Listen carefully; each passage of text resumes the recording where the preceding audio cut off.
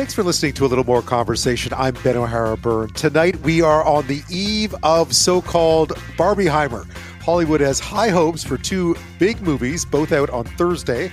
They've created a bit of a rivalry even between Greta Gerwig's Barbie and Christopher Nolan's biopic of the father of the atomic bomb called Oppenheimer, two very different movies. We find out why the real winner could be the box office, already suffering through a pretty lackluster 2023 so far. July 20th marks 50 years since the death of martial arts and movie legend Bruce Lee. We look back at his incredible and enduring legacy and some of the events planned around the anniversary, including a big one coming up in Vancouver. Irish author Liz Nugent joins me to talk about her fifth book, her new book called Strange Sally Diamond, a great, if sometimes grim, multi-layered page-turner that focuses on the reclusive and very socially awkward title character as we learn more about the early childhood horrors that she survived that made her the way she is. But her humor and unique insight make for a really great read. First, former federal labor minister Lisa Raitt joins us to give us her unique perspective on the ongoing labor dispute involving more than 7,000 BC port workers, why there's so much at stake, how the Trudeau government seems to have been struggling to stay on top of the battle that's already seen a 13-day work stoppage and billions of dollars of cargo stalled.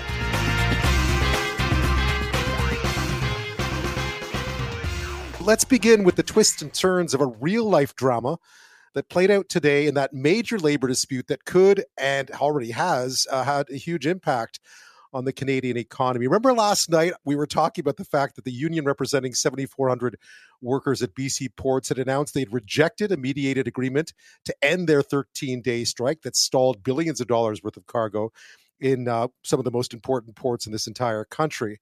Well, this morning, and they had actually walked off the job again. Well, this morning, the Canadian Industrial Relations Board declared that that was illegal because they hadn't given 72 hours notice to go back out on strike. So strike off. But, said the union, we're going to go out on strike on Saturday morning. So nothing had been sorted just yet. This all comes after they rejected this mediated agreement that had been agreed to, or at least the tentative agreement had been put to both sides late last week to end that 13-day strike. Well, late today, in another twist, the union again withdrew that strike notice hours after it was issued. This averts the second strike that would have begun as early as Saturday morning. It still doesn't solve anything, but the strike's not imminent, at least for now. That withdrawal is effective immediately, according to the International Longshore and Warehouse Union Canada. That according to a press release. Now, this all comes as back in Ottawa, there was panic. Well, panic. I might be exaggerating, but the Prime Minister convened a crisis cabinet committee today. They only do that when things are really serious, obviously. This all in response to the possibility that these workers would go out on strike once again. There's been lots of pressure on the government to do something, including from Alberta's Premier Danielle Smith, Saskatchewan's Premier Scott Moe. And today, Opposition Leader Pierre Poilievre had this to say. Justin Trudeau must do his job and end this strike immediately because of the massive cost to workers, consumers, and businesses. And we're calling on him to deliver a plan to end this strike within the next 24 hours. So for the time being, no strike, right? At least for now. Late last night, Labour Minister Seamus O'Regan tweeting that we have been patient, Canadians have been patient, every effort has been made, but this cannot go on. We asked for an interview with him today, but that was declined. The two major ports, of course, are in Vancouver and Prince Rupert. Here's Prince Rupert's Mayor Herb Pond. He says another wrinkle in this dispute is not what he had been hoping for. There are two major arteries that feed the Canadian economy from the west, and it's Prince Rupert and it is Vancouver. And when you choke those off, it won't be long until people feel that impact. And that impact has already been felt. Well, joining me now is someone who knows what it's like to be in the shoes of both cabinet ministers at the center of this dispute. Lisa Raitt was Minister of Labour under Stephen Harper from 2010 to 2013 and Minister of Transport from 2013 to 2015. Lisa, thank you for your time. Welcome back. Thank you very much, Ben. Good to be here. It was hard to follow the twists and turns of this one today because it just was on and off and on and off. But just your overall reaction to how the Ottawa's handled this one, because it felt like they'd done a relatively good job come Friday, sort of, and all of a sudden it all backfired yesterday. And now where are we? Well, I'm really surprised with how emotional everyone seems to be doing in this. the language that the Minister of Labor is using is not language that I would have ever used in dealing with something like this. The standard language for a Minister of Labor is, look, we understand the importance of collective bargaining. The best deal you're going to get is the one that you get at the table yourselves. But what we're really concerned about in this country is the impact on the national economy. And as a result, we would, if pushed, we would end up having back to work legislation as the final outcome. But today, when the Canadian Industrial Relations Board released their decision saying that on a technicality, the workers shouldn't be out on strike because they had to reissue a notice. That's just a little technicality. That's not a big deal. I mean, the minister writes, this strike is illegal. Well, it's not illegal, and that's a really emotional way of putting it.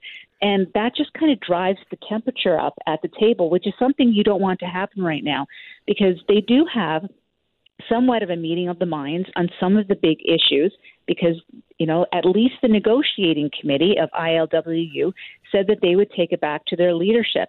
Now, the big step that's missing is that the leadership folks said, well, we're not going to bring this to our people for ratification. It's not good enough.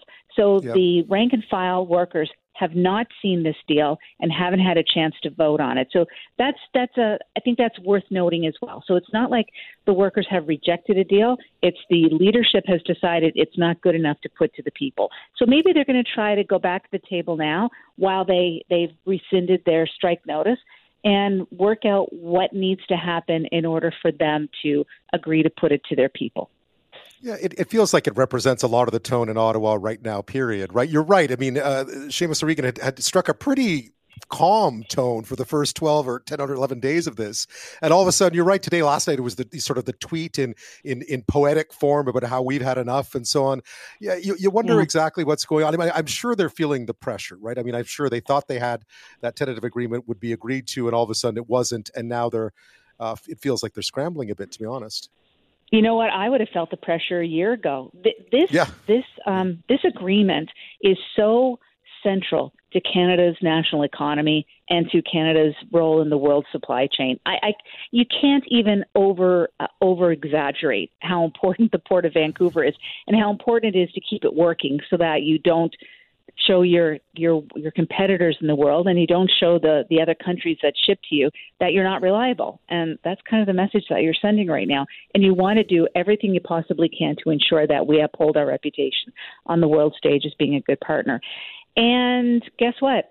Here we are in the middle of, this is the worst possible situation, Ben, to have a strike like this during the summer hiatus when nobody's in Ottawa and nobody's really paying attention. And then throw in the fact they want to do a cabinet shuffle at some point in time. I mean, it's a calamity upon a calamity upon a calamity. And honestly, I wish people were paying attention to this 6-8 months ago and helped them get a deal back then. But the minister only walked in at the very end and tried to do, I think, as much as he possibly could.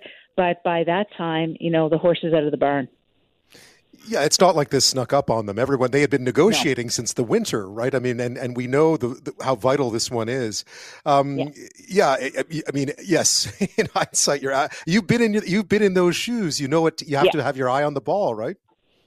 You do, and we always knew, and the members of the cabinet and the caucus from BC were always very clear with ministers of labor that this was an incredibly important file to not lose sight of. And the goal was always to never have a work stoppage. And we were successful. We ended up helping facilitate a deal between the ILWU and the BCMEA way back in, I guess, when I was Minister of Labor, 2012, I want to say. We got a 6-year deal, which was pretty good, actually quite good, and it gave stability. And that's what you want to have when you're trying to run a port operation. So that was my mandate, was to prevent a strike from happening, doing everything you possibly could. And it did come down to crisis negotiations, brinksmanship at the very last minute. But you got a deal. Yeah, I mean, there are some pretty important issues on the table here for the union, which is sort of automation and work. I mean, obviously, they've gotten it looks like, at least according to the details, they've gotten a pretty significant raise, but it looks like it's more job security and automation than money on this one. That could be a bit thornier, I think, to try to negotiate between the two sides. But obviously, if you legislate them back to work, you're just delaying the problem, right? This could happen again at some point. One has no doubt. So having them mediate something would be the best, or having them come to a deal. But you're right; it looks like a very thorny process, and you've been there. I have, and you know what? I have to say that the union and management have been they have looked ahead and thought about what automation looks like, and they do have a program in place. They call it M&M, and what it is, if you've been there for a certain period of years, if you're found redundant, you have a nice payout for you at the end of 6 months, and that's good. And so they've been thinking about it for a long time. My understanding is part of the issue is the expansion of the jurisdiction of the ILWU to encompass more than the traditional stevedoring and warehousing, and that's where the employers are saying, hold up, we're not going to go out and train electricians to come in and work on something within our buildings. If it's just clear maintenance, we want to be able to hire from the outside. So that is a big deal. That is something that they are going to have to work out at the bargaining table, and the union has to decide if this is something that they want to, it's a hill they want to die on. Well, Lisa Raitt is with us this half hour, a name you'll recognize. I should mention that she's now Managing Director and Vice Chair of Global Investment Banking at CIBC Capital Markets. But of course, we're speaking to her tonight from her vast experience as both a Minister of Labour and Minister of Transport back under Stephen Harper about 10 years ago now, up until 2015. And all this fuss over the BC port strike, which started again last night, stopped again this morning, looked like it was going to resume again on Saturday. Now it's not for the time being. I guess we're looking for the two sides to work this out. Meantime, there was a crisis committee meeting today in Ottawa. It feels like the government's gone from 0 to 100 very quickly on this one in terms of its panic level. Lisa, what would you do now? I mean, you mentioned it already earlier that what you wouldn't do is raise the temperature, because it feels like maybe they're not that far apart, right? Yeah, I think it's a clear signal. I would read it as a clear signal from the ILWU that they want to go back to the table. They're saying, we're going to put this strike on ice for a little bit. We're not going to go and walk off the job. There's a lot here we can talk to, and maybe we can get to something. Maybe we can tweak a few things so that we have a greater confidence that when we go to the membership, they're going to give it a thumbs up, because that's what the union leadership has to be able to figure out. Is this deal good enough so that all of my members are going to vote in favor of it? Because having a failed ratification, that's a problem. And I've had that happen in a strike where you think you have a deal at the table, everyone's happy, it goes out to vote, and it fails on ratification, and then you really start all over again. Right. So maybe in this case, the fact that union leadership, or the caucus at least of the ILW, didn't bring it to membership might have been, in the long run, a better thing. Could be. They could have read the tea leaves and said, okay, we really said we were going to make better strides in this part of the collective agreement. There's an expectation from the membership that we're going to deliver on that, and we better go back to the table and see if we can get something else and try to improve it. It's a negotiation. It makes sense that they would want to go back and negotiate a little bit more. But we'll without having job action, that's the key, so that everyone's going to be a little bit more calm.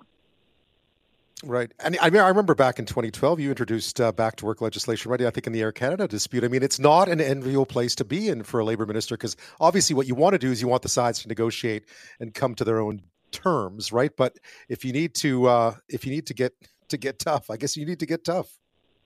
Well, like I said at the beginning, what it comes down to is that the government is the safeguard for the national economy. And every single government that's ever brought in back to work legislation, be it liberal or conservative, has always had that as their North Star. What is the impact on the national economy that this particular work stoppage, either in terms of a lockout or a strike, what impact is that having? And you can quantify it, and it has been quantified. And you know how many days is going to be costing how much money, specifically in the BC ports situation. So it's not a difficult, it's not a difficult case to be made that this is going to have an impact on the national economy, and therefore we're going to, put people back to work. Now, the power for the minister and for the government is, if I could put it really bluntly, is, well, who are you going to punish? Because the minister will hold the pen on what they want to accomplish in terms of what the legislation looks like and whether or not they're going to binding arbitration or a mediated settlement, or if the government plans on writing terms in of their own. I mean, all those things can happen when you suddenly turn over the deal-making to the government. And that's the one thing that both employees and employers really want to avoid. But you get the sense, going back to where we began, you get the sense from having spent years looking at this issue that someone took their eye off the prize here. And here we are. Here they are trying to figure this out in the middle of summer with a strike that's already happened for 13 days and could happen again, and trying to figure out these quite crucial issues kind of on the fly as we're going, and feeling a little bit stuck as far as I can tell. I just feel that there could have been a lot more, I would say, outreach to both sides, the BCMA and the ILW, have more meetings with them, understand what their issues are, and let them know that the minister is there to help in any way you can and kind of be that honest broker as best you can. You have a great federal service of conciliators and mediators who are there to do their job, but you do have to show that you have care and affection for what's going on and that they are negotiating a very important deal for the country, actually, and, pay attention to it. But to be in a situation where you can't get a meeting with a minister, or you're not getting the kind of feedback that you need to get in a negotiation, or it's just completely hands off and we're going to let you guys go out into the wilderness and figure this out together alone. I mean, that's a risk. And the risk is a work stoppage. And that's where we are today. And I don't know the details. And I have a lot of respect and time for Minister O'Regan. But the reality is that you can see this coming from, like I said, 10 miles away. The time is the clock is ticking, and you know exactly all the steps that are going to have. It's a very well choreographed dance, and to have it happen at the very last minute that you kind of come in and hope that it all works out. I think that was a bit of a danger given the shape of our supply chains in the world. Well, Lisa Raitt, you have a unique perspective on this. Thank you so much for sharing it. My pleasure, Ben. Thanks for having me on. Take care. Well, for over the last, I have to admit, over many years, I've worked in a lot of different environments, right? From retail to offices, big newsrooms where there's lots of people, to pretty much just me and a few other people in a small bureau somewhere, from working in remote places to remote work. And through it all, I've made friends. I think we all make friends at work sometimes, not always. Some have been enduring, most not, right? People you meet at work, you tend to sort of keep in touch a little bit through social media, but maybe you don't see each other the way you do with some friends. Other times you make lifelong friends at work, right? But how important is it to make those connections in the workplace? I've heard people say, I don't make friends at work, right? I don't let my personal life drift into the workplace because it can be volatile. Data shows about 30% of North Americans say they have a best friend at work, like a closest friend at work. Well, the majority of the rest of us say they have regular friends at work, people they spend time with. Maybe they'll go out for lunch or go out for a drink or see each other maybe outside of work hours, obviously. And that makes sense, right? Because you spend an awful lot of time at work. I don't mean to hammer this home after work hours while I'm still at work. But if you work in a collective setting, you may see those people more than, people who you share your workspace with, more than you do many of your loved ones and friends, right? You see a lot of them. So why not try to form some lasting connections if possible? And that became pretty clear at the height of the pandemic when many of us found ourselves working from home. And the friends you'd made while at work, even if you weren't super close, the friends you'd made, those became the people you could probably more easily rely on in a virtual workplace as well. And virtual workplaces have their own challenges. To talk about this is someone who's really looked into it. Stephen Friedman is an adjunct professor of organizational studies at the Schulich School of Business at York University, and he joins me now. Stephen, thank you.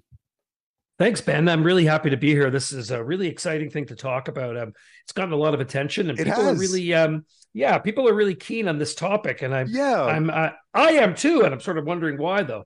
Yeah, well, you've tapped into something. I think this is one of those topics that we all know, that we all think about, but rarely do we talk about it much, right? Because sometimes we like to leave the workplace at home when we go home.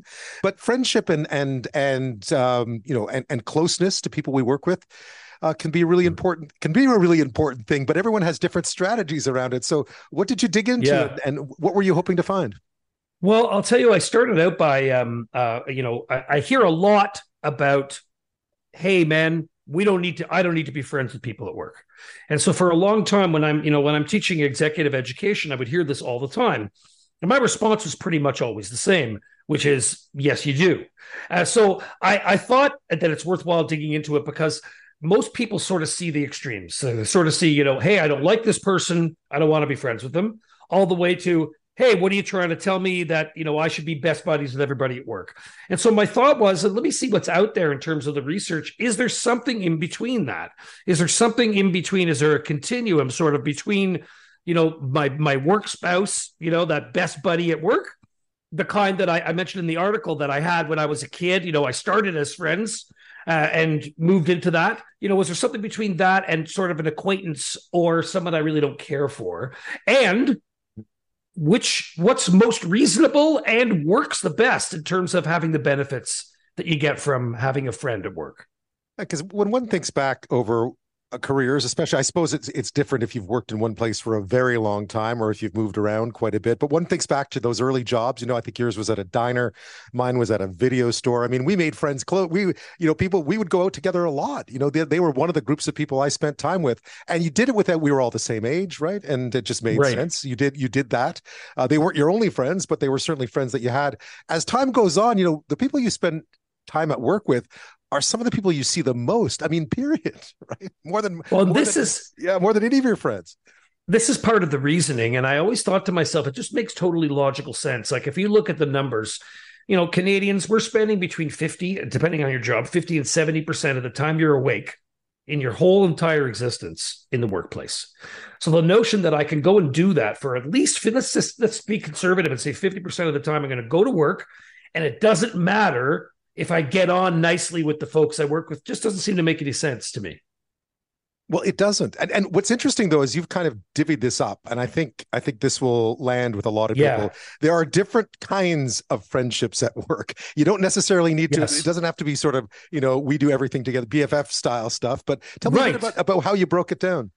Well, so I started with the top, which is like your work best friend or your work spouse. You've heard that expression, probably some folks have before. Your work wife, husband, partner, whatever it is, and so that's sort of the top. And I'll tell you that I don't. Number one, I think this one has a lot of risks, and that's why a lot of people get concerned when they hear about friends at work.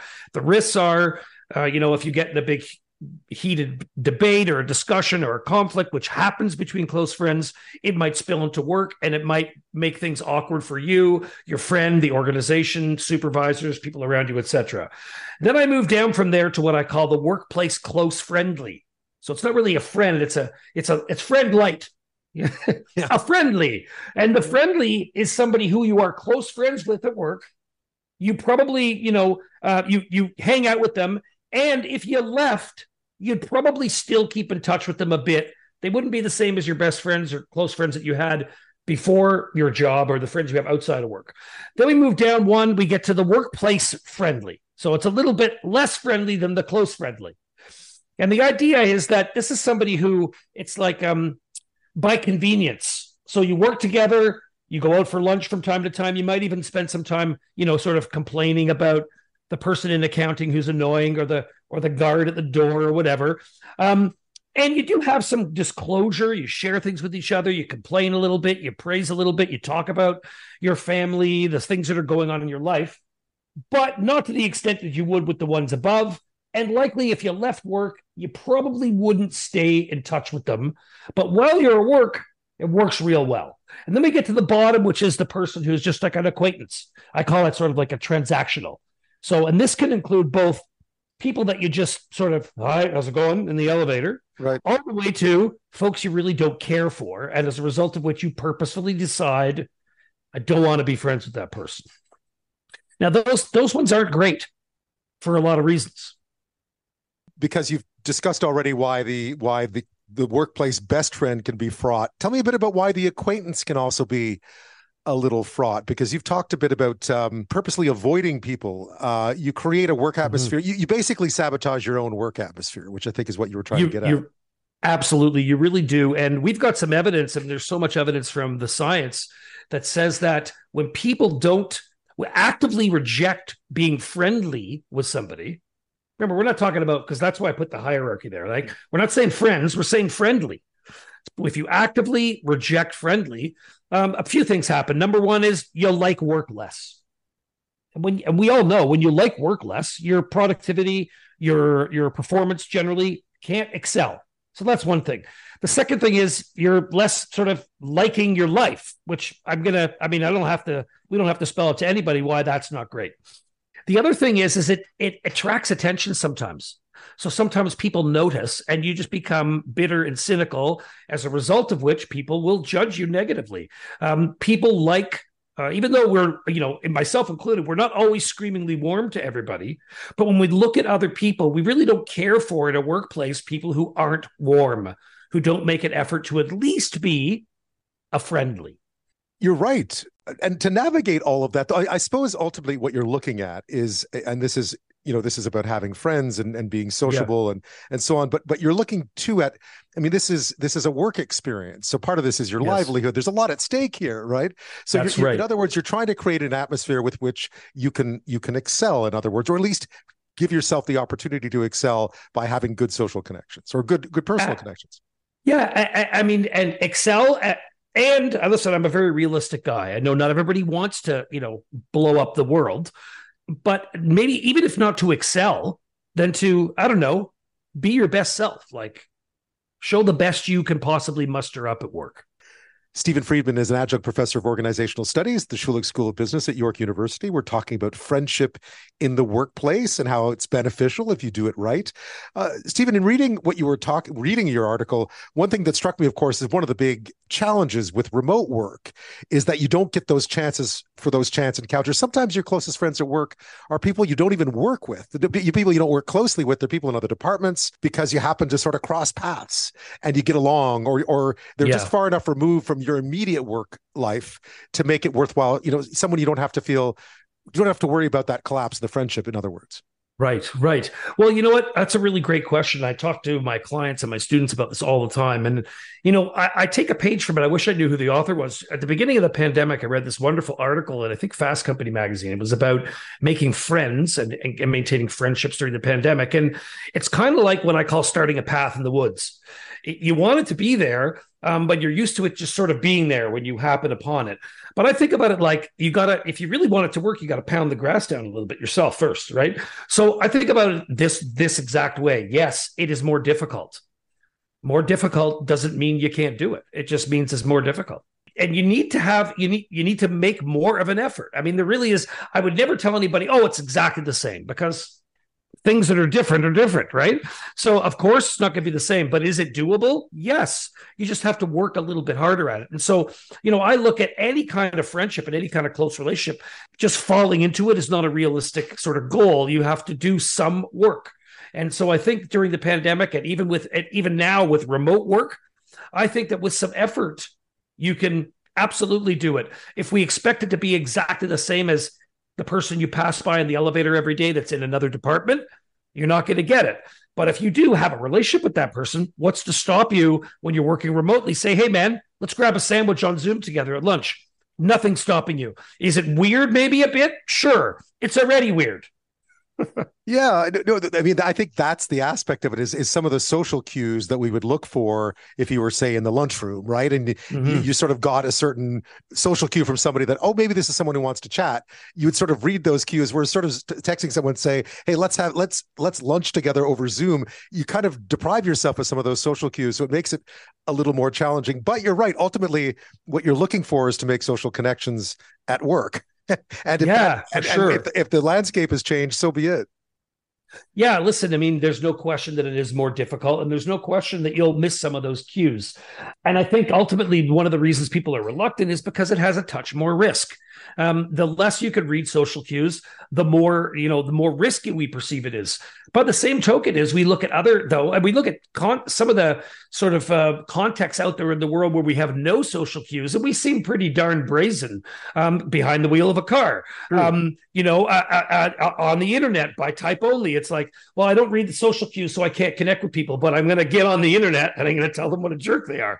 That sort of points to the idea that we probably can take some risks, some of the good risks. It's the ones that build some warmth and some friendship at work so that we can make it just a little bit more enjoyable. And who doesn't want that? I'm not someone who believes that work should be this place where we, or it's a requirement that work set our whole lives on fire and we're passionate and floating through the ether. But I mean, it's always better if it's better than if it's not.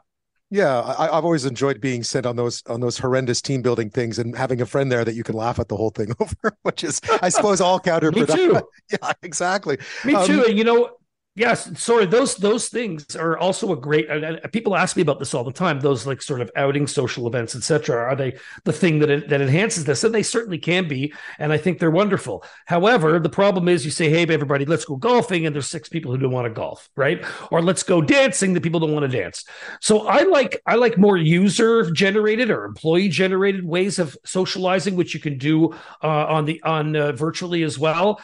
Games, Kahoots, things that come not from the leader who says, "Okay, everyone, we must bowl now." Yes. But instead, something that's generated by the employees. Hey, I really would like, and there's always one who's like, "Let's do something fun," Oh, and there's always one. Yeah. Right. So the leader finds that person and it says, "Hey, man, let's put your hat in and let's see what we can come up with." Yeah. And I suppose for people who are a little more introverted or a little more standoffish, it's not an absolute necessity to make friends at work, but what you've dug into, I think, tells an interesting tale about why perhaps you should be open to it. Why it's not a bad thing. You shouldn't say, "I don't like making friends at work because that's my professional, right. MO."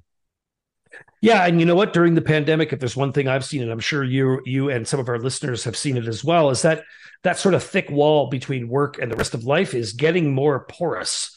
It's blending, and the idea that, well, this is work and this is home. It didn't make a lot of sense when you're, doing work from home at 6 a.m. virtually during the pandemic. And so I think some of that is stuck around and for good. Because I think it might eventually have a whole bunch of ripple effects, both in terms of this stuff and a bunch of other sort of ways of changing how we look at work. And, that's the reason I did all the various levels, because I recognize that not everybody is extroverted and wants to get out there and jump up and down. But you know what? We can still do things. I've seen stuff like book clubs. I've seen stuff like podcast listening clubs. There's all sorts of people can communicate via writing if they're more shy. There's all sorts of ways to connect today. And I think, quite honestly, I think we got to look to young people at finding new ways to connect and create relationships that don't have to do with sort of the typical way that somebody my age or your age. No, I mean, no offense. I don't want to touch a nerve. I don't want to touch a nerve there, Ben. We're still friends. We're still friends, Stephen. Don't worry. So I mean, there are a host of ways, and so I always, when older people always say, "Well, how do I connect in a way that isn't in person?" I always like to tell them, ask a 25-year-old. They'll show you how to do it. As you pointed out, Stephen, thank you so much. Thank you, Ben. Empty your mind. Be formless, shapeless, like water. Now you put water into a cup, it becomes the cup. You put water into a bottle, it becomes the bottle. You put it in a teapot, it becomes the teapot. Now water can flow or it can crash. Be water, my friend. What a quote, right? Bruce Lee. I don't know if you remember that interview back from 1971 with Canadian journalist and historian, author Pierre Berton, perhaps one of Bruce Lee's. I mean, there's many famous quotes, but that is probably one of the most famous ones. I'll be honest, when I was growing up, I wasn't a big fan of martial arts movies. And then I was working at a video store when I was in my teens, and someone said to me, you got to watch Bruce Lee movies. They're phenomenal. They're fantastic. Enter the Dragon is one of the best action movies ever made. So of course I went home, watched Enter the Dragon, and watched all the rest of them, and have many, many times since. Tomorrow, unbelievably perhaps, marks 50 years since the death of the martial arts and movie legend, at the age of 32 only, from swelling of the brain caused apparently by an allergic reaction to medication, although there's always been lots of conspiracy theories about Bruce Lee's death. And his death came just days before the release of what would turn out to be his most successful and iconic movie, 1973's Enter the Dragon. Here is one of the most famous scenes from that film. A good fight should be like a small play, but played seriously. A good martial artist does not become tense, but ready. Not thinking, yet not dreaming. Ready for whatever may come. When the opponent expands, I contract. When it contracts, I expand. And when there is an opportunity, I do not hit. It hits all by itself.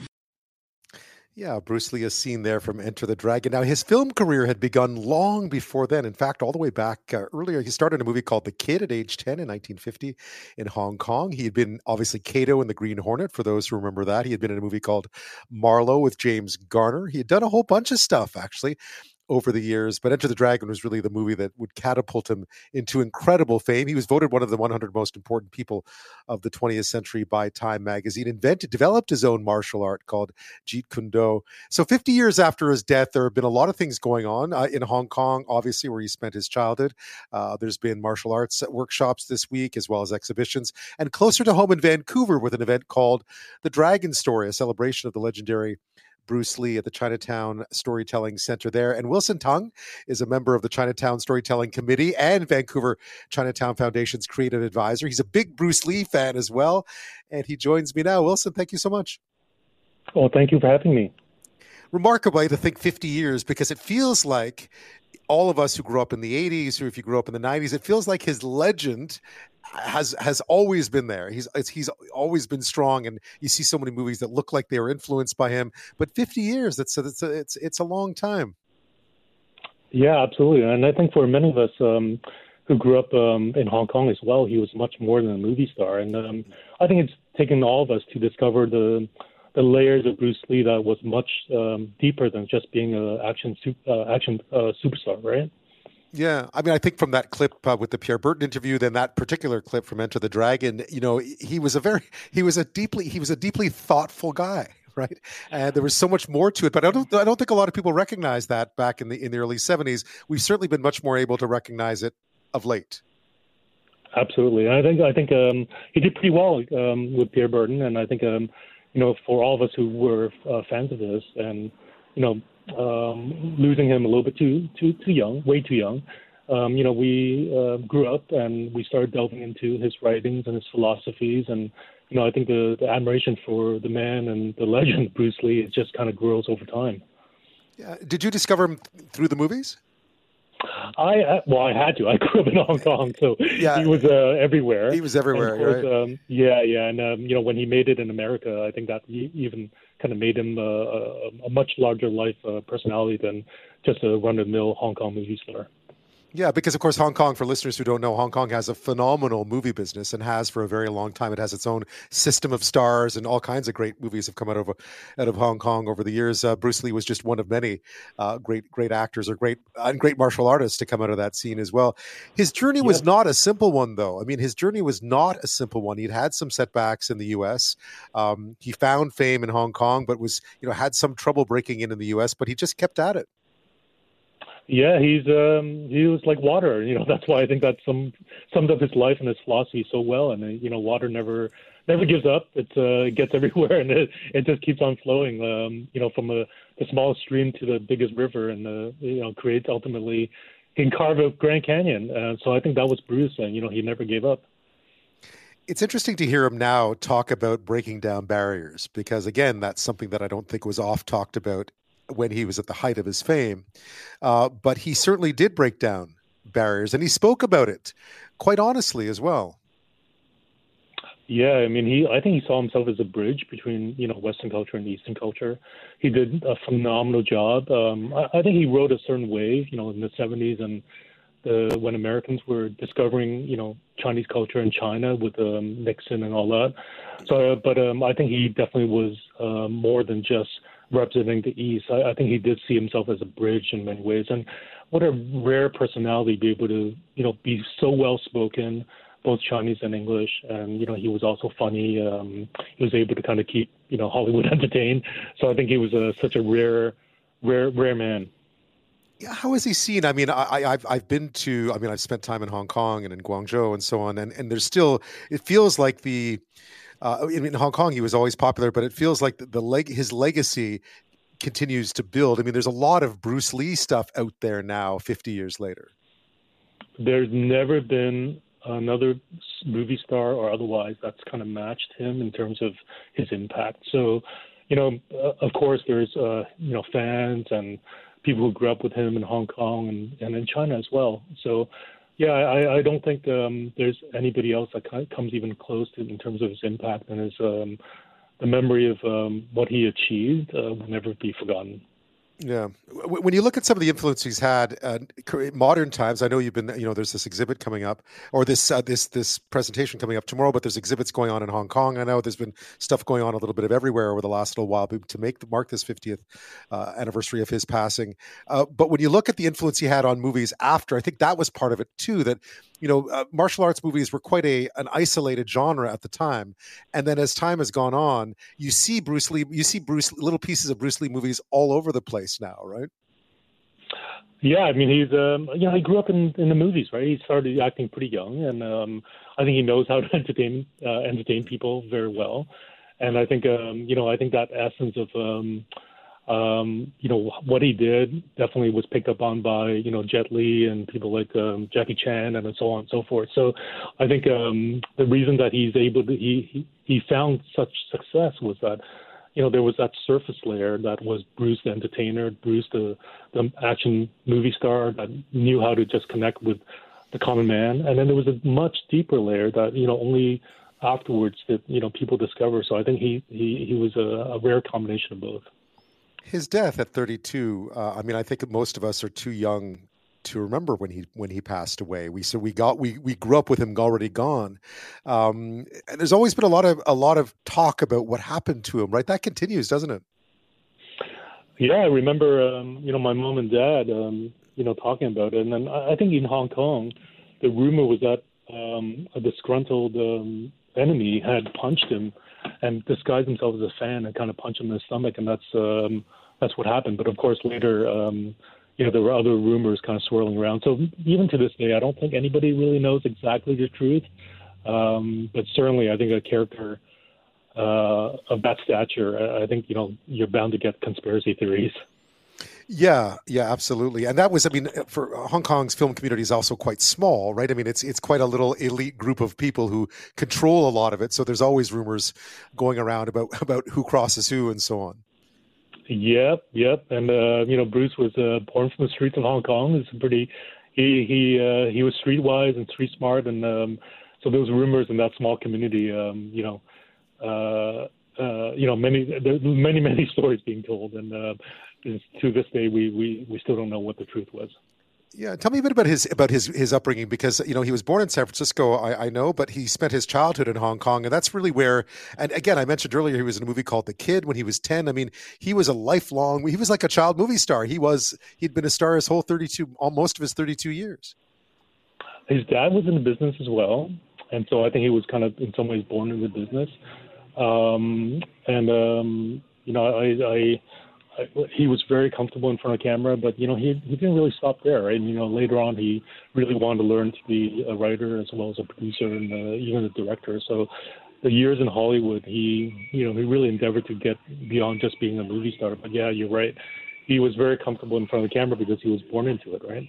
We're talking Bruce Lee this half hour with Wilson Tang of the Chinatown Storytelling Committee. Tomorrow marks 50 years since his passing at the age of just 32. Imagine, it feels like he did so much, because he'd been in movies most of his entire life. Enter the Dragon, perhaps his most famous movie, would come out just 6 days after he passed away back in 1973. There are anniversary celebrations or anniversary markings going on to look back at his legacy, talk about what his impact is today, including one taking place in Vancouver at the Chinatown Storytelling Center. Wilson, a little bit about that. What's going on in Vancouver tomorrow? What can people expect? Well, it's an honor. We've got the director from Hong Kong named Stephen Au. We're going to hear his stories, his Bruce Lee stories, as well as he's going to bring rarely seen kind of film footage that I certainly haven't seen here to Vancouver, and then he's going to bring some personal artifacts that he's collected over the years as well. So it's quite a treat for all of us quite a treat for all of us here in Vancouver. Right. It's not what one thinks about typically when one thinks of sort of storytelling, right? Why do you think it's important to honor Bruce Lee in this way within that context? Well, it's important. I mean, Storytelling Center is named that for a reason. It's not a museum. It's really stories, living stories about the community and as well as the individuals in the community. So I think to kind of peel back the layers behind this legend, Bruce Lee, and kind of, show the man, who he was really, who he really was. And, he wasn't perfect by any means. And I think, some of those, his struggles early on and all the real stories about who he was. I think that's why it's kind of fitting that we're doing this at the Storytelling Center. It's really getting to the heart of who the man is. Yeah, and what does it mean? We talk a lot about these days about representation, seeing oneself on screen, growing up with heroes that you can identify with, looking up on the big screen and seeing somebody who you think you can be like. And maybe we talk about that in ways that are a bit facile, but I sense that Bruce Lee had a really big role there, that he was sort of a giant amongst action stars, and that he meant a lot to kids who grew up looking up thinking, I can be that. You're exactly right. I personally don't think putting a face that represents who we are, our ethnicity, is enough. And you really need a man like Bruce Lee, who not only does he look like us, but he actively tried to bridge between the cultures, the West and the East, and as I talked about before. And I think he was much deeper than just an Asian face. And I think he spent every moment of his life kind of breaking down those stereotypes and those barriers. And it must have been, it's hard now, but imagine what it was like when he was doing it at the forefront of this. So I think, all of us wish he was still around, and all of us wish that there's another role model like Bruce that can kind of unify as well as, inspire us. Yeah, I guess many have followed in his footsteps. I suppose when one looks back at it, people didn't recognize him for all the many things that he was when he was alive, at least not in the West. No, and then, I think it took many decades afterwards when I think people kind of went through not just his movies but his writings, his schools that where he taught many kind of students of Jeet Kune Do. I think as the years grew, I think the real size of his impact and the size of his teachings really kind of dawned on people, but definitely it took quite a long time for the world to discover those other activities of Bruce. So, Wilson, as always, the $1 million question: you must have a favorite Bruce Lee movie. Well, I'm kind of partial to Game of Death. I think it's kind of a perfect action movie. It's kind of nice and simple, and it's kind of I come from video games, so it's almost like the perfect setup for a video game as well. So yeah, I love that movie. Yeah, Mortal Kombat feels like it was taken right out of that one, doesn't it? I think so. Yeah, kind of. Yeah. I've never seen The Orphan, which I hear is a really good film. That's a movie he made back, sort of a Rebel Without a Cause movie when he made, I guess, in his late teens back in Hong Kong in 1960. I guess he must have been about 20 at that point. But that's apparently a really good one as well. Yeah, I mean, I did not see it when it was in the theater, but I think certainly it kind of showed the breadth of who he was as an actor. Definitely way more than just an action, kung fu star. And when I compared him to some of the decades of action stars that's come and gone, I don't think anybody kind of stands up to Bruce in terms of his talents, the breadth of his his art and his and how he trained his body as well. So it's just phenomenal to be able to be here to celebrate this 50th anniversary tomorrow and to hear some more stories. Yeah, Wilson, thank you so much. Mine would be Enter the Dragon blew me away when I saw it for the first time. I thought, how did I not see this? I felt like I'd wasted 10 years of my life by not seeing it when I was younger. Did you try to use the nunchuck and did you hit yourself on the head? God, no. No. Like we all did? Like we all did. No, I never. I think I was in my mid-teens, so I was just old enough to think that looks like something that could be potentially dangerous. Yeah. I've got so many friends who tried to make nunchucks and it did not end well. I got to tell you. No. I mean, he made it look so simple, right? I mean, that was his genius. He made it all look so easy. He did. Well, good luck with the event tomorrow, Wilson. I appreciate your time. Thank you so much. Nice talking to you. blockbusters for me were always a big summer event. It seemed to me we looked forward to them for a long time. There wasn't that much else to see. TV was in rerun seasons. You didn't have that much sports on television. So summer blockbusters were really the visual event of any year. So, from Jaws in 75, Star Wars in 77, E.T. in 82, Ghostbusters, Indiana Jones many different times, Back to the Future, Aliens, Stand By Me, Men in Black. The list goes on and on and on. But it's been a bit of a tougher time for the blockbuster of late. Now, there's a lot more going on out there, right? So people don't have the same focus on the summer blockbusters as they used to. But the Indiana Jones movie, the fifth one, doesn't seem to have done as well as they had hoped, despite its $300 million budget. And altogether, ticket sales in the US and Canada for the year to date are about $5 billion. And that's down about 20% from the same period back in 2019, which is really what they're trying to get back to. So hope is riding very high that two very different movies that both hit screens tomorrow are going to change Hollywood's fortunes. One of them, of course, is Greta Gerwig's Barbie movie starring Margot Robbie and Canadian Ryan Gosling as Ken.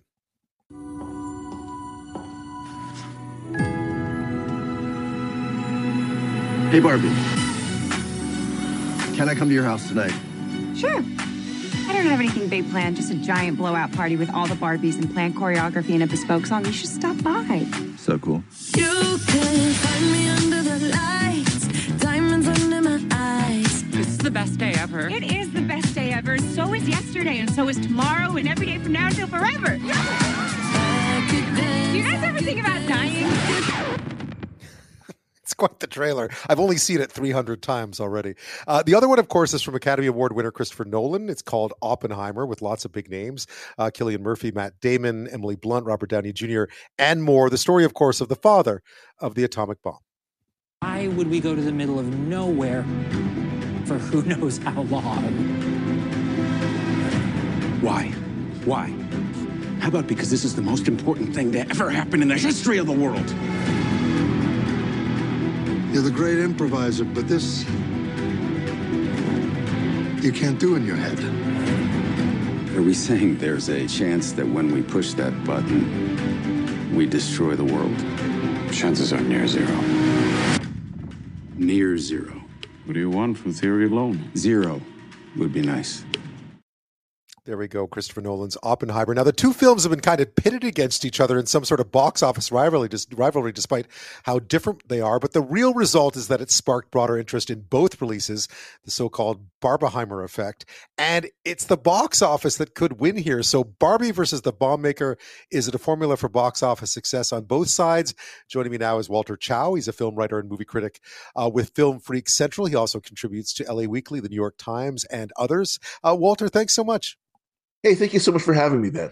This is a big, I'm kind of excited about this, but I buy into the hype, right? So Sky expectations, this whole sort of false competition that they built between these two very different movies, but it's summer and they're blockbusters. What do you make of it? Feels like there's a lot riding on this. I think it's all pointing to positive, right? If we can get people back in the theaters, that's positive for the whole industry. It's positive for the filmmakers. It's positive for the moviegoers and the vendors. It's positive all the way around. And I think it's also positive because of exactly what you described. If they're going back to the theaters to see things that are not these superhero movies that are cranked out, it feels like every 10 minutes you have a new one, and then you have to do all the homework with watching the TV shows, and it becomes this really insular, exhausting soap opera to try to follow all of these terrible, identical feeling movies. If we're going back to the theaters because of a brilliantly animated film like the Spider-Man Across the Spider-Verse movie, or if we're going back to the theaters because of a great little horror film, or Mission Impossible 7 where Tom Cruise does his own stunts, if we're going back for things that are very interesting and different like Barbie and Oppenheimer, whose idea of a blockbuster that everyone's excited for is this biopic of J. Robert Oppenheimer. It's really weird, but I think it speaks to a real hunger among the movie-going audience for something different and something good, not just different, but something that's actually good. You can only take your audience for granted for so long before they figure everything out. They're not quite as dumb as you think they are. Yeah, has that been part of the problem here? Because I know there's been a lot of hand-wringing over the fact that moviegoers haven't really flocked back to theaters post-pandemic, that sales are still down compared to 2019. Is part of the problem that there just hasn't been much worth going to see? I mean, there's been a lot of good movies out there, but nothing that you really felt like you had to go to the cinema to see. Like it hadn't become an event again. Yeah, no, I mean, I think there are a lot of problems, that we can point to, and most of it having to do with how big a swing the studios are taking all of the time when they're talking about making blockbuster movies. I think there was a time a studio slate for the year they would have 8 or 9 mid-budget to low-budget pictures that they'd take a chance on, and then they'd have 1 or 2 giant movies that they'd invest a lot of money in to release. But now they've sort of gotten rid of all the middle and lower-tier movies, and they're putting all of their chips on 1 or 2 movies a year that cost $300 million, like the last Indiana Jones movie. And no matter how much really that movie does, unless it breaks through as one of the all-time top-grossing movies of all time, it'll never make its money back. It costs $300 million to make. It costs another $200 million to market. How much money do you have to make at this point, given the percentages that exhibition has to, take from the pie as well? How much do you actually have to make off of Indiana Jones, number 5, I guess it is, before it even breaks even? The risks are so high, and there's so much money being invested in these. All of the investors, who are by and large not artists, the people investing in this are corporations who hire people like Bob Iger and David Zaslav and say, you guys are not artists either. What you are businessmen. So how do you give me back a sure thing return on my investment? Well, the only sure thing that they've ever really figured out, it's not even a sure thing, is well, let's make it something that people are familiar with already. Let's give them Superman 9 and Batman 12, and it's a lack of imagination and a lack of daring. So you never will hit it big. And I think audiences are kind of figuring that out now. They're saying, if I go to Marvel movie 47, it's going to be exactly the same as the last 20 of them because they're afraid to take risks. There's too much money involved. Yeah, and Barbie might strike you as right in that wheelhouse. And yet, given that Greta Gerwig has directed it, that Noah Baumbach has written it with her, this is not what one might expect, I gather, from a movie based on a popular, if controversial, toy. Yeah, fingers are crossed. We don't really know. And Hasbro, the toy making company, has a whole slate now of movies. There's I think 40 some movies in the pipeline for them where they're going to adapt every single one of their toys into a feature-length movie.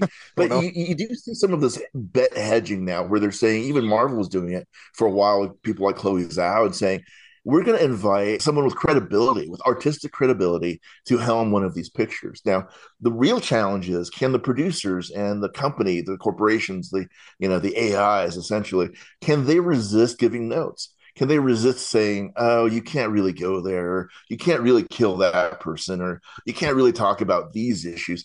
Can they resist giving notes and really let these artists be artists rather than just hired names that they put on a marquee? The truth will be in the product, right? We'll look at Barbie and we'll say, was Greta Gerwig allowed, and Noah Baumbach, were they allowed to be Greta Gerwig and Noah Baumbach? Were they allowed to be irreverent about Barbie? Were they allowed to be maybe even hostile towards some elements of the Barbie mystique? Were they really allowed to be who they were, to let their freak flag fly, I guess? Because really quickly, if they're not, I think audiences will figure it out.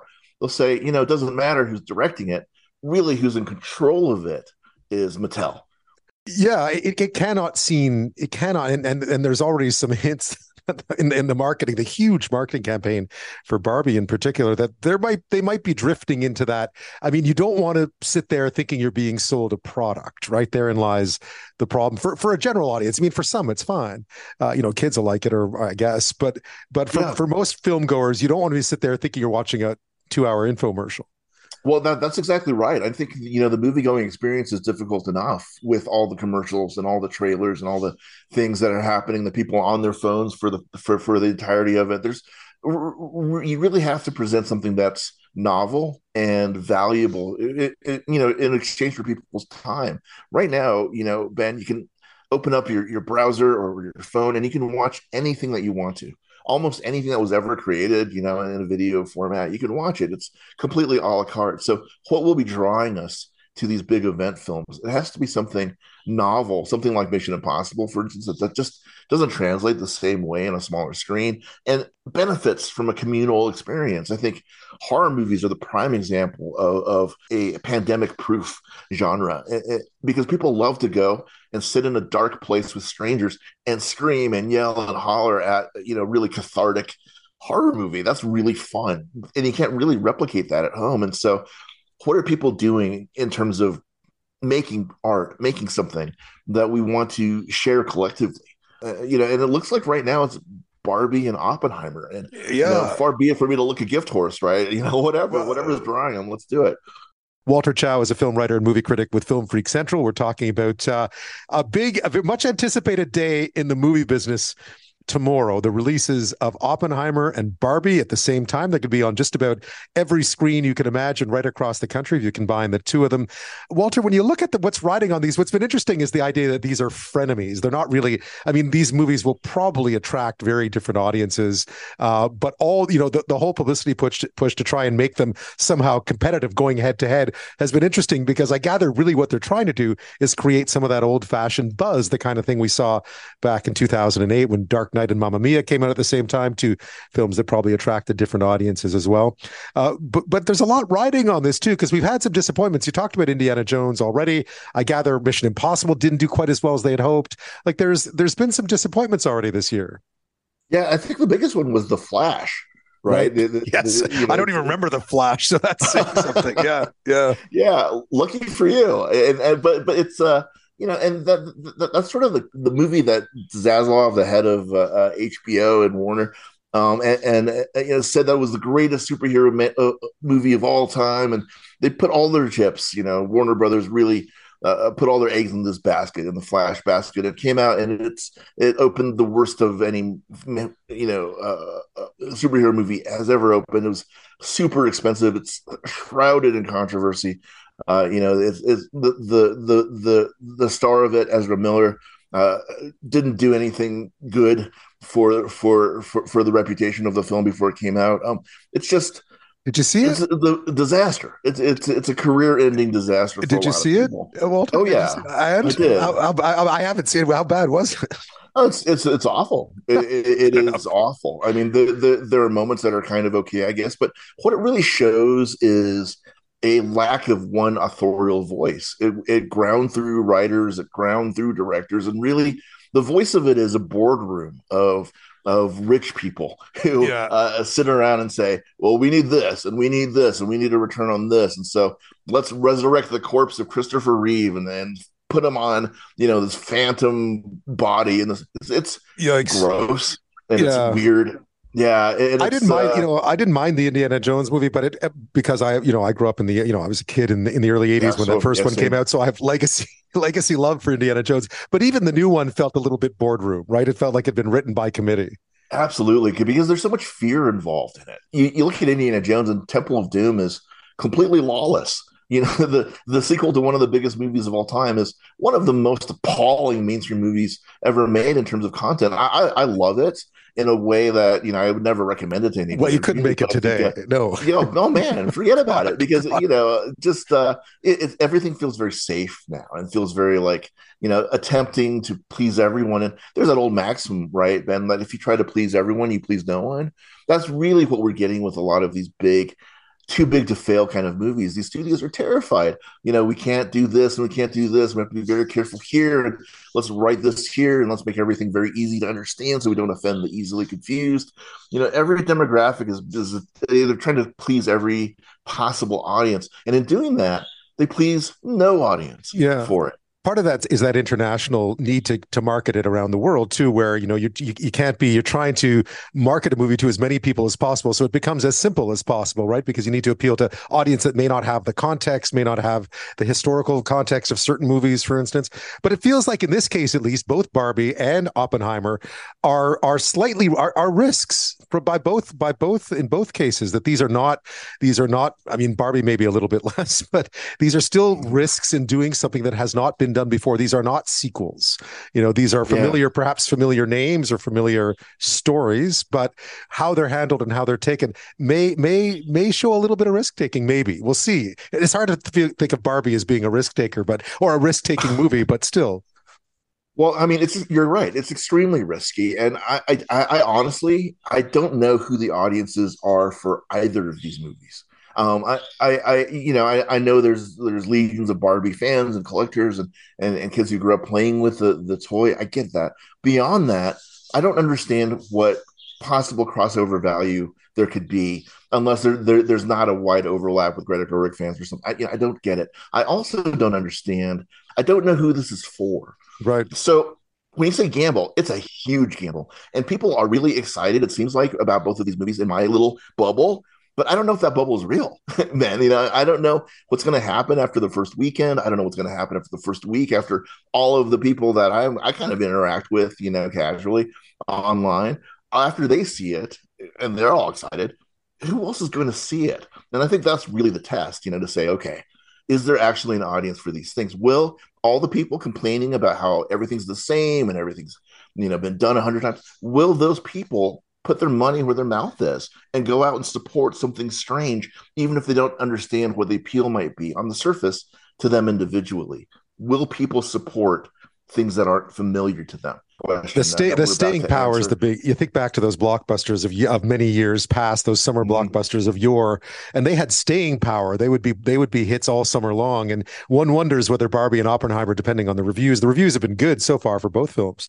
Yeah, you wonder how much staying power both these films will have if audiences are a little lukewarm to them. That's exactly right. And the thing, too, is that the climate now is very different than it used to be. When I was a kid, I watched Grease 2 years after it was released at the drive-in.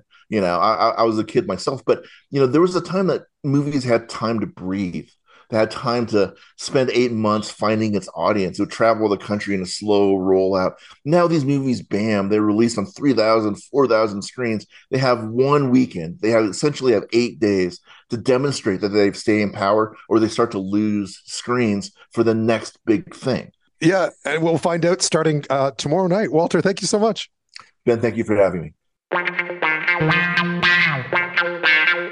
The list of great Irish authors is a long one. There are the legends, the James Joyces, the Oscar Wildes, the Samuel Becketts, and so on, the Brendan Behans, to the more contemporary writers, Edna O'Brien, Roddy Doyle, if you've ever read The Commitments, Maeve Binchy, who's, written a ton of books, Circle of Friends, maybe the movie, that was a big one, Colm Toibeen, who's written a ton of stuff, including Brooklyn, which you may have seen as well. And there is a newer batch of really fine Irish authors, including Sally Rooney, Tana French, Emma Donoghue, who wrote Room, and my next guest, Liz Nugent, believe it or not, released her first ever novel, in her early 40s. It was 2014's winner of the Irish Book Awards Crime Novel of the Year, called Unraveling Oliver. She'd done all kinds of stuff before then, including working as a tour manager on Riverdance that took her all over the world. She followed it up with 4 more novels, and her latest was released in Canada just yesterday. It's a great book. I read it.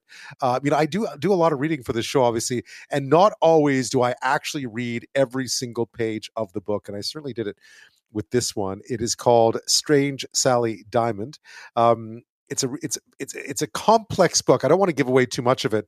It's a multi-layered tale that focuses on Sally, needless to say, who is a recluse, incredibly socially awkward, and we begin to learn why. And it dates back to something that happened to her in early childhood. And as the book goes through, we start to unravel the horrors of what had happened to her. This all begins when her adoptive father dies, leaving her on her own to sort of start exploring what her past was like and why she has these memories of her past. But it is one of those stories that you peel away as you go through each and every chapter. It is gripping.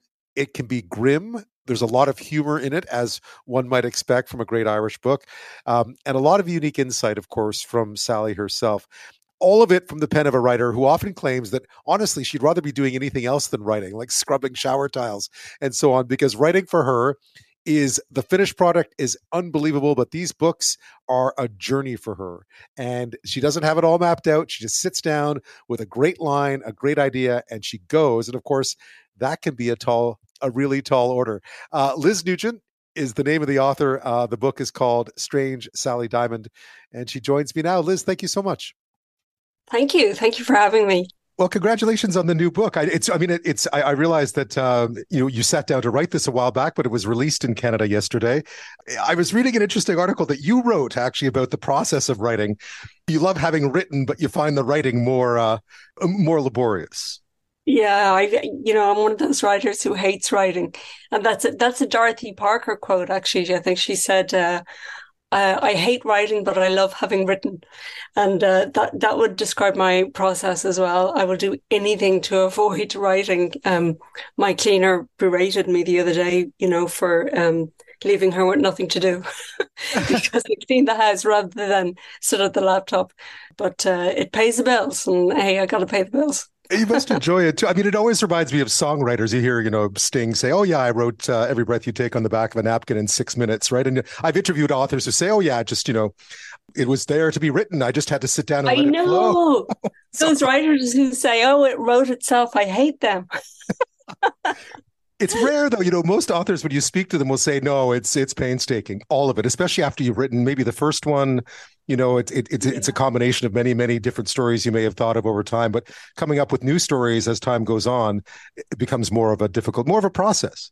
Yeah, no, joking aside, it does get hard. Like, you do get into the rhythm of writing, and it's not all hell, because I write first person narratives. When I get into inside the head of the character I'm writing, I can easily lose myself. Yeah, and there are many characters to get into in this latest book, but I'll get to that in a second. What I was interested to know, for all those aspiring writers out there who think, unlike many or some, I didn't write my first bestseller at Eleanor Catton, for instance. I didn't write my bestseller at 26. I'm done. You took to writing later. Yeah, I think I was 45 when my first novel was published, and I'm 55 now. So, no, I was 46 when I was first published. Wow. And I'm 55 now, and 5 books under my belt in 10 years. So much has happened, and my life has changed so utterly in the last 10 years. I'm really, really grateful for the opportunity to do this work. What made you decide? I mean, had you always been a writer? Yeah, I was working on a TV soap opera at the time, and I was working on the administration side, and I was just so frustrated because I had so many ideas for the characters, but I was never allowed to even submit the ideas, which was even more frustrating because it wasn't my job. I was a staff member, and you had to be a contracted writer to actually contribute storylines to the soap. So I just started writing for myself in the end. Like, the creativity was inside me, and I had to let it out. So I ended up writing on my own time, on holidays, weekends, whatever. And it took me about 6 years before I had a first novel together. But I really wrote it to get out of that job. That's a good way. It's amazing. You would think, how much more successful would some creative processes be if they brought everyone in, right? If they just brought everyone in. Sure. Yeah. I think of all of those people, people who are cleaning the floors of offices who should be running the companies. There's quite a few of them who would do a better job. Were you Unraveling Oliver did really well? What was it like to sort of take that plunge and put your writing out there for all to see? Well, it was just really gratifying that it caught fire so quickly. I think, it entered the charts 6 or 7 weeks after it was published. And then, it slowly rose up the charts. And about, maybe 12 weeks after it was published, it got to number 1. I couldn't believe it. I was really shocked because I just thought I would write one book. And, I had kind of two sides, but one part of me thought, I'm going to write one book like Harper Lee, and then I'm going to go into hiding for the rest of my life.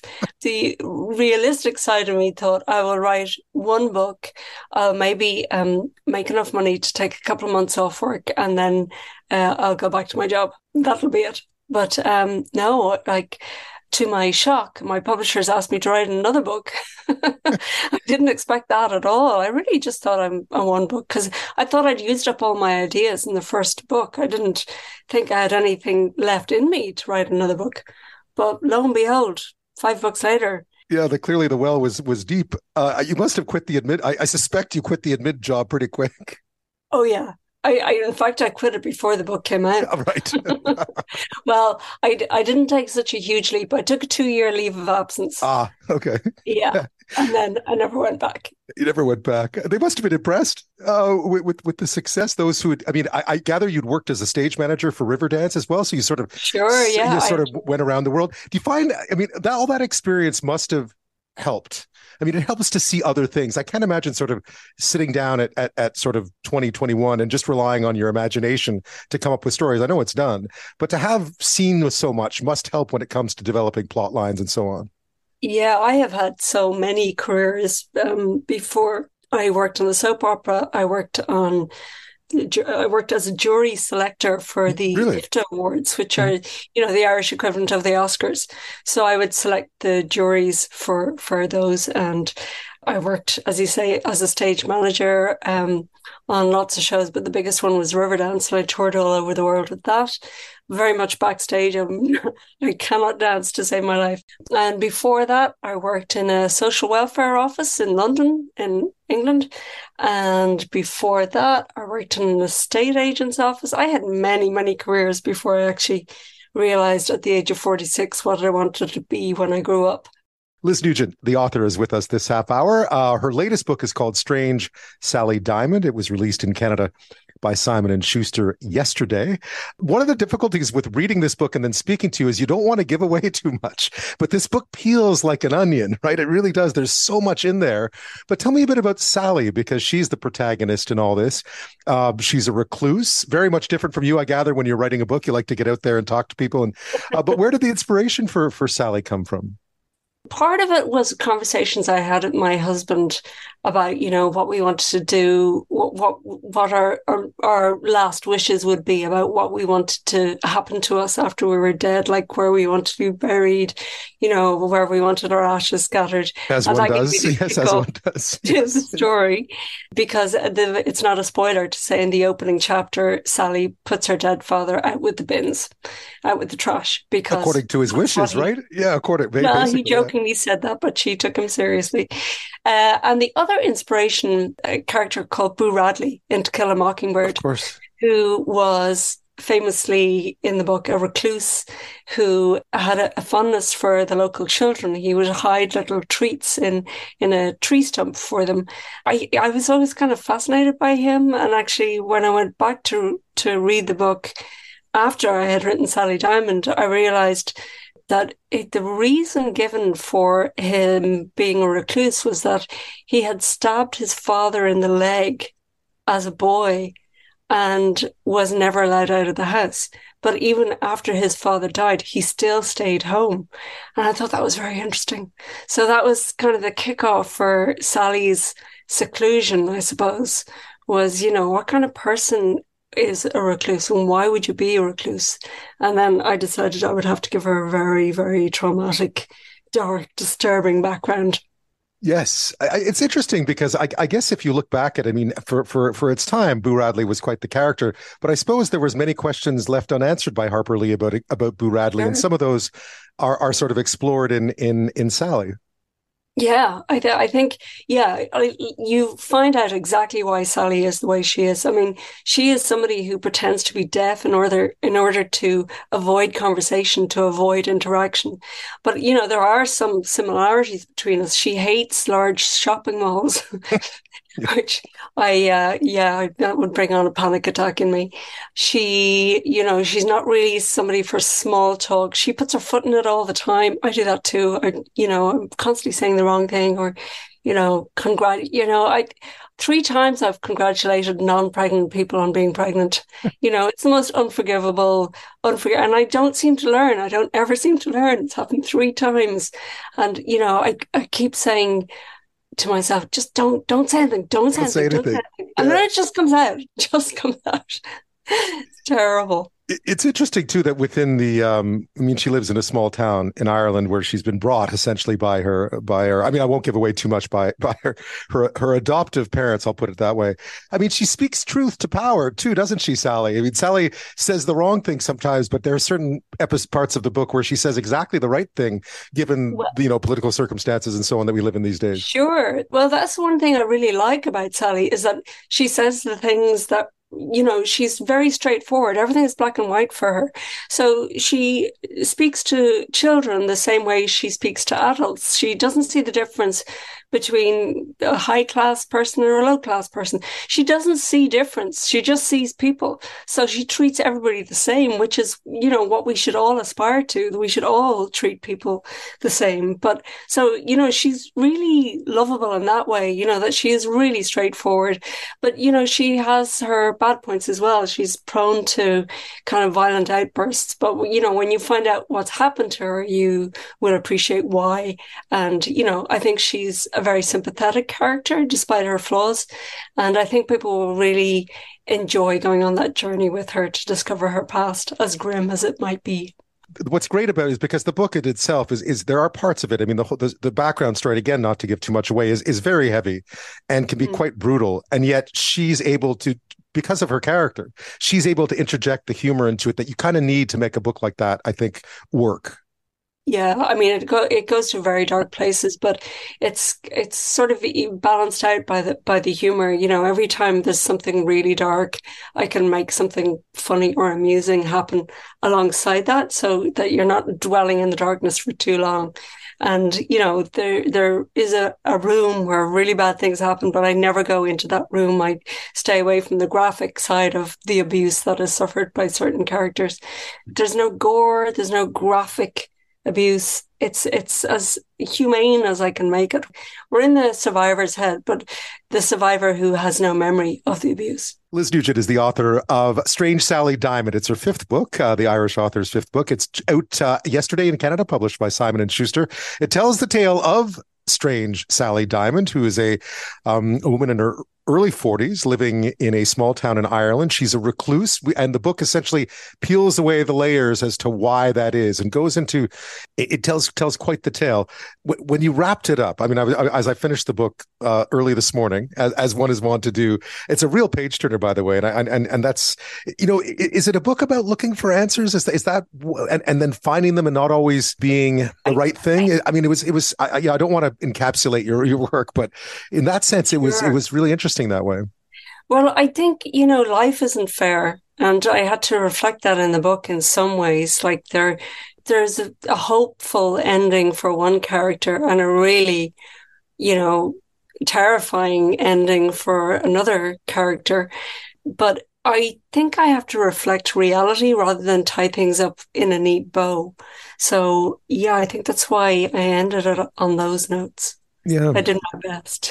Yes, faithful to the characters, I suppose. Really, it wouldn't be true of Sally for everything to be fine, and so I think I've given away a bit there. No, well, I mean, it's still the story is so multi-layered that it's hard to. You don't want to give away much. There is a lot going on. Do the endings?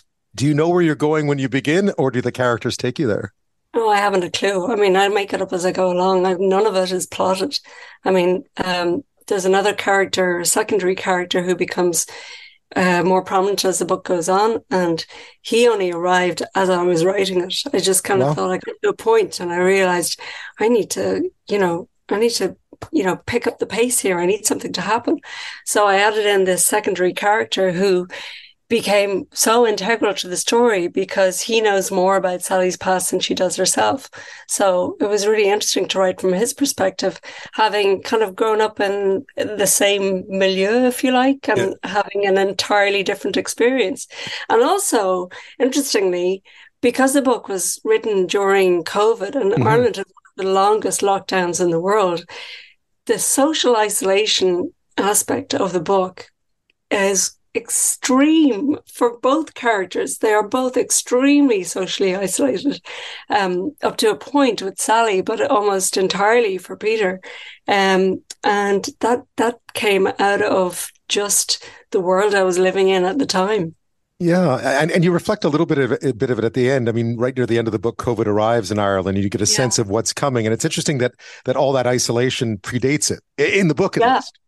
Absolutely. Absolutely. But, you know, whatever's going on in the world, even in my previous books, whatever's going on in the world plays into the writing. It subconsciously just works its way through your fingers onto the laptop and ends up on the page. You don't plan these things, they just emerge. I would suspect that once it was done, you enjoyed having written it. I'm not sure how much you liked writing it, but I'm sure you enjoyed having written it, because you must be happy with the outcome. I'm absolutely blown away. I mean, the kind of endorsements I've got from writers I admire from all over the world, including your wonderful Shari LaPena, have just blown me away. The support I have from other writers for this book is just extraordinary, really extraordinary. I'm so grateful to them. Yeah. And you've started on the next one. I mean, last I read, you're at word 13, I think was the last time. Yeah. But you were off to a place that this is a very quick story. Back in 95, I went to Ireland, Northern Ireland, and the Republic of Ireland with my mom. And we wound up at a place called the Tyrone Guthrie Centre. She knew of it. It's kind of out of the way. It's a writer's retreat, and it's quite a successful one. Lots of great writers have been there. And that's where you do some of your great writing. Tell me a bit about the idea of needing to kind of put your head down and write, and not sort of have all the distractions that you seem to be easily, like all of us, easily succumb to. The beauty of the Tyrone Guthrie Centre, and people can go from all over the world. I mean, if you just Google Tyrone Guthrie Centre, you'll find all the details. So, you know, writers or artists, I think you have to be published. You know, it can be writers, artists, dancers, poets, actors, any person who works in the broader arts can apply to go there. And once you're there, you get a beautiful room, usually overlooking a lake, and you get all your meals served up to you, and you don't have to do anything except work. So you're not looking at the pile of ironing in the corner. You're not taking your elderly mother to her medical appointments. You don't have to worry about the kids, you know, rugby kits. You know, it's all you do is work. So it's a real privilege and an honor to be there. And I feel that when I'm there, you know, and I feel that, God, I've got this, I'm so lucky to be in this space, because it's subsidized by the state. Like it's funded by the Arts Council of Ireland and the Arts Council of Northern Ireland. It was one of these cross-border initiatives. It's been open since 1981. So it's just a really important place for a lot of writers and a lot of artists. And I think so many of us would be grateful to the Tyrone Guthrie Centre for being able to continue our careers. I mean, it must be both great and also somewhat surreal to find yourself walking in the same footsteps as many people who you've probably read over the years, or other people have read, whether it be, you know, the Colm Toy-Beans or the Sally Rooney's or whomever, or the Tana Frenches. But here you are, yeah. and here you are after starting writing in your 40s. It is a great story. It is a great story.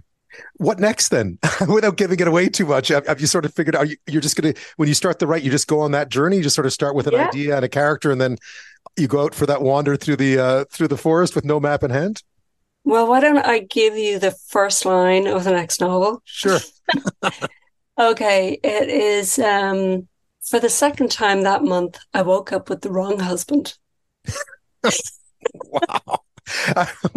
I won't even ask what the inspiration. I'm only at the beginning stage of working out of what kind of person is saying this. I haven't absolutely got her nailed. I've only written, 5,000 to 10,000 words, I think. So I'm not really sure who's talking, what kind of character she is. But it's going to be a fun journey finding out what kind of person does that. I imagine listeners will often think that that writers just plot everything out. It's sort of strategic, right? And chapter 3 is going to be about this, then by chapter 7 we're going to move on to this, and so on. But the idea that you would start with one great idea and then just pull at it until it becomes something big is an interesting way to work. It must be a little fraught at times too. Yeah, I mean, like in Sally Diamond, the first line is "Put me out with bins." Yes, and she's quoting her father, giving her this instruction, which she follows. But yeah, it's always been the first line with me. You know, first line of Lying in Wait is my husband didn't mean to kill Annie Doyle, but the lying tramp deserved it. The first line of Unraveling Oliver is I expected more of a reaction the first time I hit her. And, you know, from those sentences, I really try hard to find a really arresting sentence that is going to grab the reader by the throat. And then hopefully I'm going to hold them by the throat and then drop them like a stone in the last chapter. That's the plan. That's what the I plan. try to do. Well, it seems to have worked out well for the latest one. Again, it's called Strange Sally Diamond. Liz Nugent, good luck with all the work that one has to do when you have a new book out, and we look forward to seeing the next one as well. Thank you so much. Thank you.